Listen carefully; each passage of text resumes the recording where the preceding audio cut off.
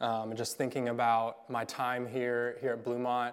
Man, I encountered the Lord for the first time here, like in this room, gave my life to the Lord at CTG in Bluemont. And just thinking about like everything that I have, everything that I am today is because of what God has done in my life through this church. And so, man, I'm just really thankful this morning. I didn't think I was going to cry, but I am. Just really, really glad to be here, and just glad that God encountered me in a powerful way through this church. And so, man, great morning, great start. Before I get started, my first question is, man, has anyone ever gotten like a really good gift? Like just something that was awesome, you didn't expect it, over the top. I'm sure that many of us like can think of something that was like, man, this blew my mind. Man, the how it made you feel, the joy that it brought to your life, the love that you felt.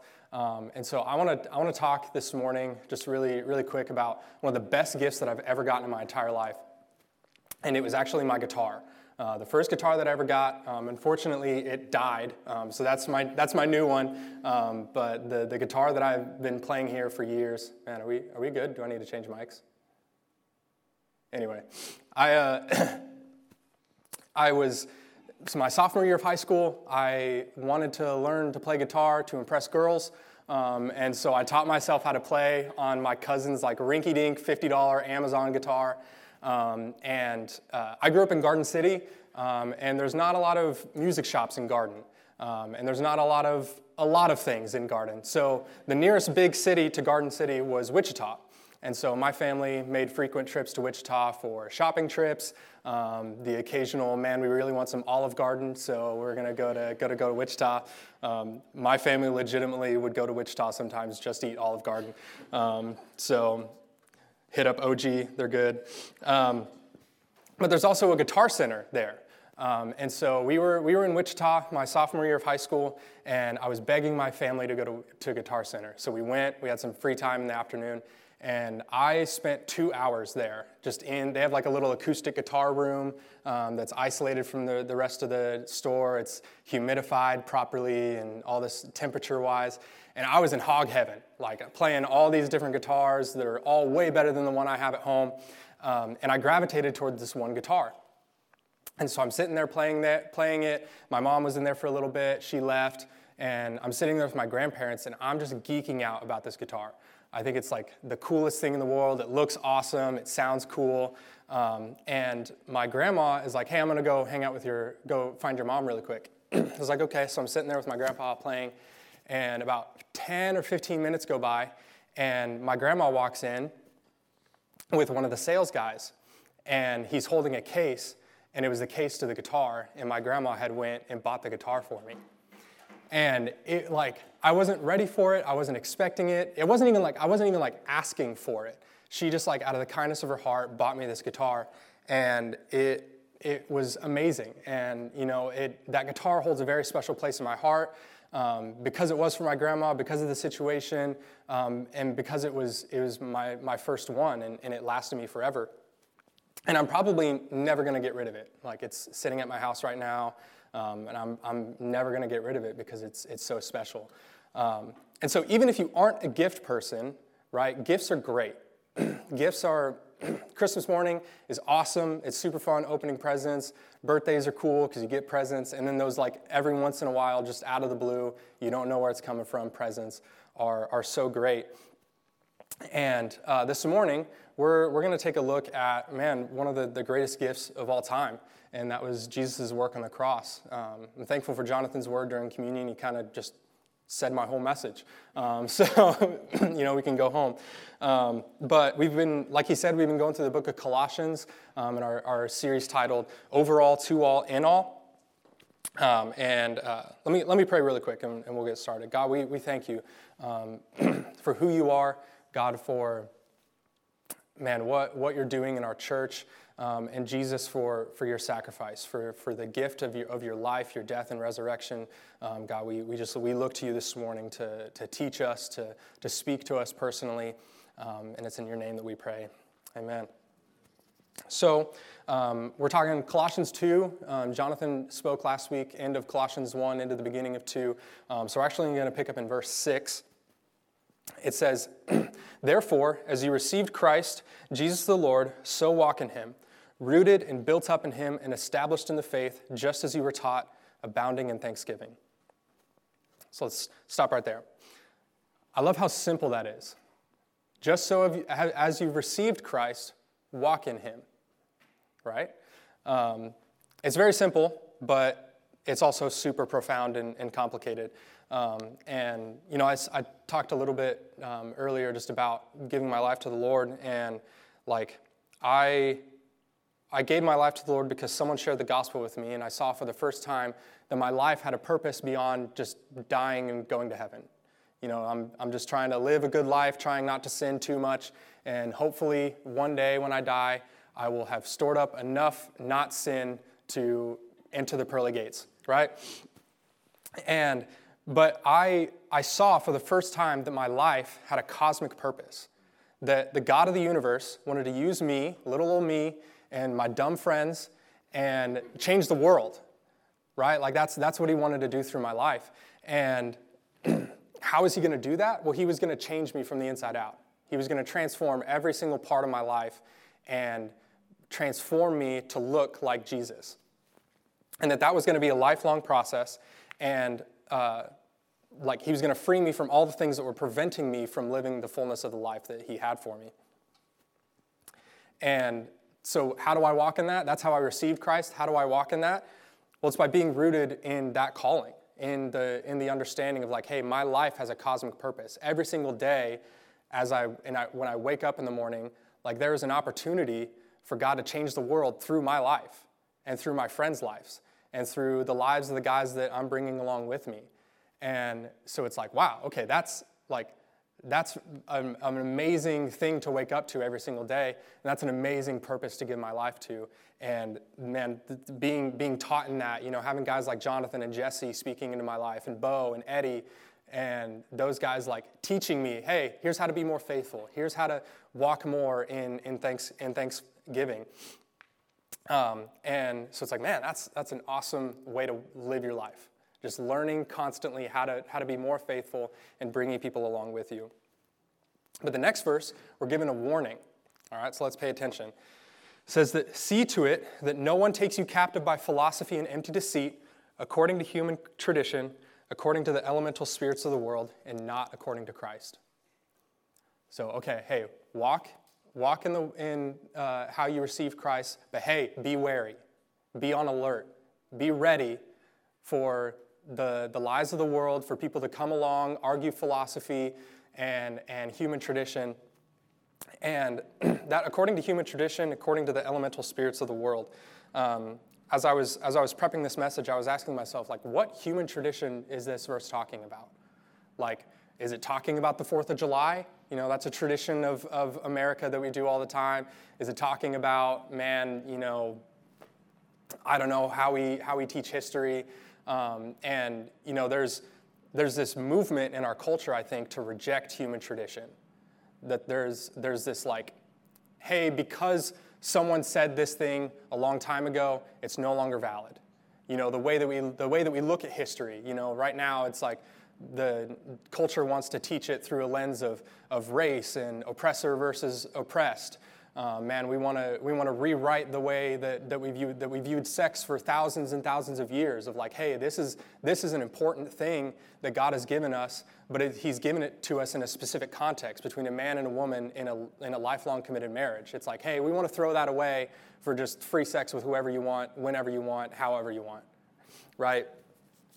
And so I was thinking about all these different things. Like, hey, what is this human tradition that we're supposed to be wary of? And I think it goes way, way back. It goes to the beginning. It goes to Genesis 1. It goes back to Genesis 6, where it says that the Lord saw that the wickedness of man was great in the earth, and that every intention of the heart of man was only evil continually. So the human tradition is evil. Human tradition is deceit. Human tradition is just death and destruction. And it's only through God's working that we can live the life that we're called to live. This has been true throughout human history. When humans stray away from God, there's death, destruction, and sexual perversion.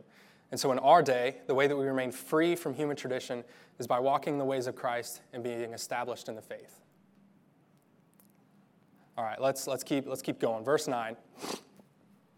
For in him the whole fullness of deity dwells bodily, and you have been filled in him who is the head of all rule and authority.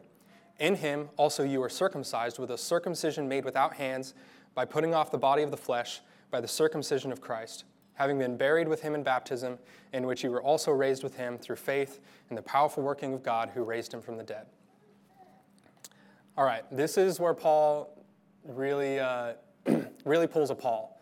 I like Paul a lot just because he's like, hey, if this thing's true, that means this thing's true, that means this thing's true, and this is what we do about it, right? And that, if you read Romans, like that's the whole book of Romans is him going through that process. So let's break this down a little bit because it's pretty thick. So in Jesus, the fullness of deity dwells, okay? The fullness of God dwells in Jesus. And in him, we have been filled. So all of God is in Jesus, and all of Jesus is in those who give their allegiance to him. Right? Okay, that's really profound and powerful and really hard to understand if you're actually like trying to wrap your mind around it. Earlier in chapter 1 of Colossians, it said that the fullness of God was pleased to dwell in him being Jesus. So the fullness of God dwells in Jesus in full pleasure. God is pleased that his deity reigns in Jesus, and then Jesus is in us. Okay. What did God do? He created everything. There was nothing, and then there was something because of him. And that power, that authority, that just ridiculousness is in us. And it's like, what are we going to do with that? What are we going to do with that? Are we going to just do our normal 9-to-5 job and just try not to do bad things? It's like, no, man, that's a lot of potential. That's a lot of power. That's a lot of let's get moving and God wanting to use us.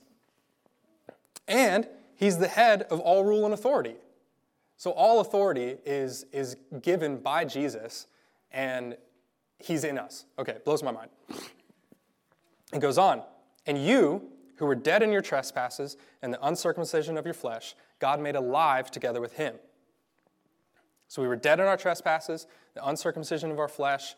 That term, what is it earlier before, the circumcision of Christ. I looked that up while I was prepping because I was like, I don't really know what that means. It turns out a lot of people don't know what that means. And so it's like, just as circumcision, actual circumcision was a physical marker, right? You were forever changed. For those of you who don't know what circumcision is, you can look it up later. But your body is forever changed, right? You're forever marked by a process of circumcision. So too in our spirit, internally, when Christ comes and dwells in us, we are permanently marked by his presence. We are permanently separated from the flesh that was on us before, just as you're permanently separated from your foreskin. Listen, there was 3 years ago, Jonathan gave a message on circumcision, and it was like he went for it. But it was it was awesome. It was great. I'm sure that those of you that were in the room remember it very clearly. So we're dead in our trespasses, the uncircumcision of our flesh, right? We are permanently attached to our flesh still. But God made us alive together with him, having forgiven all of our trespasses, by canceling the record of debt that stood against us with its legal demands. This he set aside, nailing it to the cross. He disarmed the rulers and authorities and put them to open shame by triumphing over them in him. God put the rulers and authorities to open shame through the resurrection and death, or the death and resurrection of Jesus. This always blows my mind because it's like what the enemy thought was his ultimate victory, God was using it for his ultimate defeat. Like the greatest triumph in the enemy's whole plan, he's like, we got the guy. We got him. He's done. We killed him. let's have a heyday. Let's really open this thing up. God was like, hey, just wait, like 3 days, man, he's coming. And you will have no more power, no more authority. So he was using that for his ultimate defeat. So let's recap that section because it's important for the next section of verses. So we got the fullness of God, creator, awesome power, before time, in time, after time, dwells in Jesus fully, and then Jesus dwells in us who believes in him. We were buried with him in baptism and raised with him through our faith in God's power that he raised Jesus from the dead. And because of that, God makes us alive. Because we agree in the resurrection of Jesus, we are resurrected. We are made alive. And notice how that has nothing to do with any of our qualifications. It has nothing to do with any of what we actually bring to the table, and everything to do with who Jesus is and what he did on his time on the earth. We're fully forgiven of that debt that stood against us because of Jesus' work on the cross, and the rulers and authorities of this world are put to open shame, fully defeated. Okay? We tracking with that? Cool. So, with all of that in our heads, let's look at this next section. Therefore, I heard one time, therefore is like one of the most important words in the Bible because it's like, hey, remember what I just told you? This is what we're going to do with that. So, therefore, let no one pass judgment on you in question of food and drink, or with regard to a festival, or a new moon, or a Sabbath. These are a shadow of the things to come, but the substance belongs to Christ. That seems kind of weird to me, that we're like laying out this cosmic God in Jesus, in us, power, being raised from the dead with him, and then it's like, so hey, don't worry about what you eat. Don't worry about what you drink. Don't worry about the festivals that you celebrate. It's like, that seems a little weird to me, but I can almost hear Paul saying, like, really, guys? Like, this is the stuff that we're worried about? Like, this is the stuff that's keeping us down? He's like, don't you know that you're free? Like, hey, don't you know, like, we're worried about what we're eating? Come on, guys. Like, the enemy is standing there with his pants around his ankles, and we're worried about, like, not Sabbathing hard enough. It's like, come on, guys. Like, these are good things, but it's not the fullness of what God's calling us to. Like, hey, don't let's keep the real thing, right? So let's read on. 18, let no one disqualify you, insisting on asceticism and worship of angels. Asceticism, for those, I also did not know what this word meant. Asceticism is the severe discipline and avoidance of all forms of indulgence. So hey, let no one disqualify you, insisting on severe self-discipline and worshiping angels, going on in detail about visions, puffed up without reason by a sensuous mind, and not holding fast to the head, from whom the whole body, nourished and knit together through its joints and ligaments, grows with a growth that is from God. Okay, so I'm going to give you guys a little snapshot of what a random Wednesday night looks like in the Partridge household. Bailey and I, for some reason, I can't remember why, got talking about the Westboro Baptist Church. And for those of you who don't know Westboro Baptist Church, they're a church over in Topeka that has quite the reputation for being pretty aggressive and pretty mean with the way that they go about what they're doing. I'm sure that you've seen pictures of them picketing. They protest, military service members' funerals. We have a sister church in Topeka. They protest our sister church a lot, actually, which is really, really funny. But we were talking about them, and Bailey and I are both like want to know more type of people. So she goes on their website, and she's looking around, and she finds this. It's called a New Testament scorecard. It's a 17-question questionnaire where you can weigh your church against their beliefs and like say, hey, how holy is your church compared to our church? And I was like, you know what? I have time. Like, let's just see how Bluemont stacks up. And we didn't stack up very well. There's 17 questions. Each of them is like, it's like, hey, it has a statement, and then how your church responds to that statement. And there's there's 3 to 4 bad responses, which if you agree with one of those responses, you give yourself a negative 10 points, and then there's 1 good response where that's like what they teach, and you get 10 plus 10 points. We scored a cool negative 120, which Bailey and I honestly thought was pretty good. We were like, okay, we're doing good, because there's a lot, 17 questions, 4 possible negatives. Like, you could go negative 300 on that questionnaire, and we went negative 120. And one of the questions, was so funny and, was an example of, this asceticism, this, severe self-discipline. It was, what functions does your church host? And it was one of them was potlucks, dinner parties, Christmas parties. And, there was a bunch of parties, and then there was, sports. If you host intramurals or participate in any of those things, it's that's a negative. And it was but the correct answer was none at all. You don't host anything. And after every single question, they give a scriptural explanation for why they believe it. And it's such a literal interpretation of Scripture. Literally, the reason why they say you shouldn't is because there's no examples of it in the New Testament. If it's not explicitly written down, don't do it, right? And it's man, I don't want to bag on a church. I don't want to just crack fun at them, but I'm hey man, let's, we're trying to save souls out here.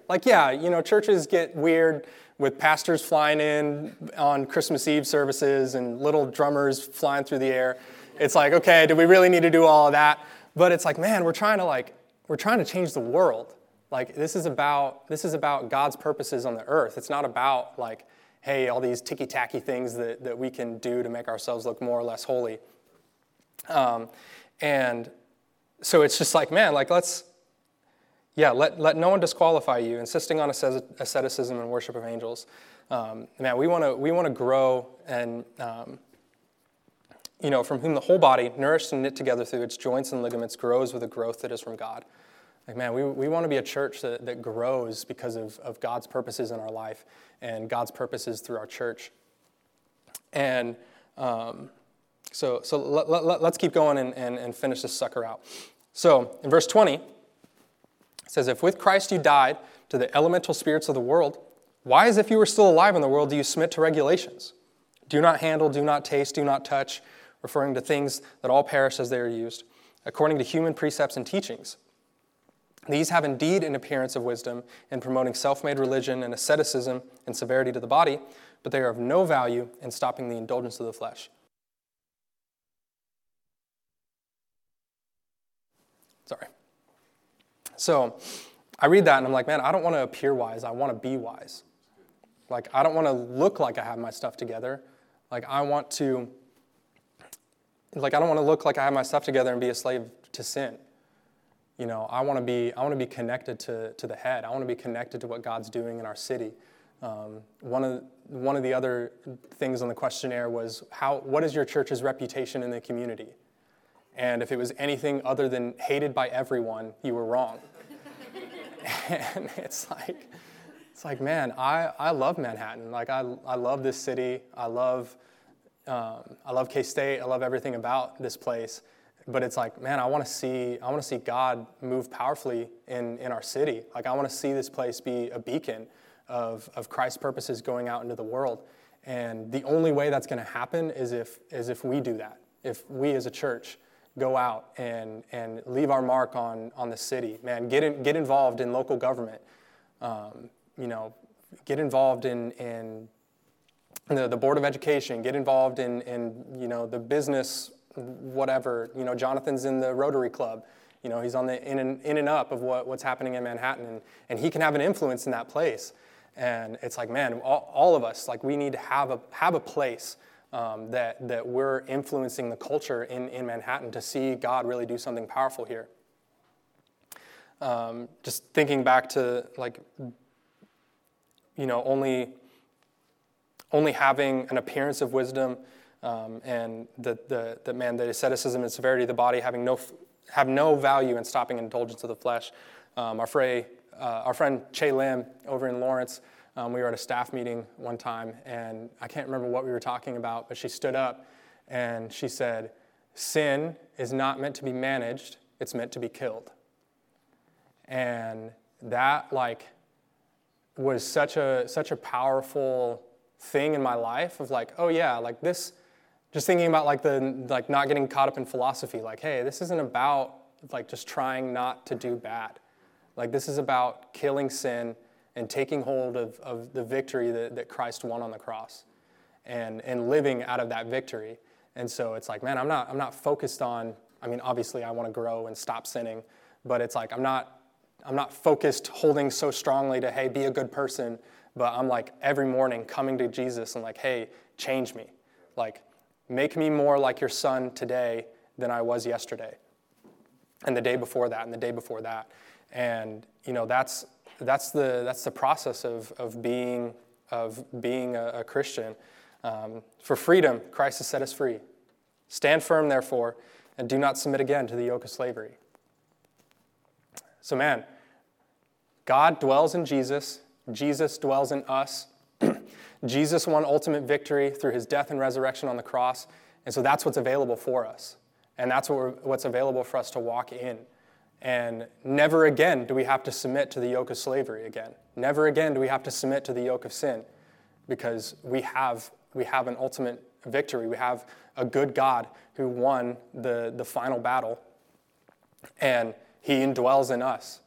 And so, man, this morning I hope that we are encouraged that it's nothing you did, nothing about you won your salvation. Nothing about you won God indwelling in you. And so there's nothing you can do or be that would remove that from your life. And so it's hey, let's not get caught up in all these debates about this or that and this festival or that festival or anything like that, but hey, let's live as free people submitted to Christ. That's where our submission to Christ is where the transformation comes. Our submission to Christ is where the good things coming out of us come from. It doesn't come out of striving. It is for freedom Christ has set us free. Stand firm, therefore, and do not submit again to the yoke of slavery. Let's pray. God, I thank you this morning that it is for freedom that you set us free. It is for human flourishing that you set us free. It is for your plans and your purposes that you partner with us in expanding your kingdom. And it is for your glory that we live our lives righteous and blameless, Lord. And so, God, I pray this morning that you would do more of that work in our hearts, God, that you would transform us from the inside out, reforming our minds. And God, that we could have a real impact in Manhattan, that through Bluemont Church, Manhattan could be a place that your plans and purposes are going out of, a city on a hill that is shining for all the world to see. God, would you reaffirm that promise in our hearts? God, would you give us a fresh vision for what you want to do in our church? And God, we are expectant for this next year. God, just seeing you move powerfully throughout this fall, throughout the last spring, and God, ready for more. We thank you and we love you. It's in Jesus' name that we pray. Amen.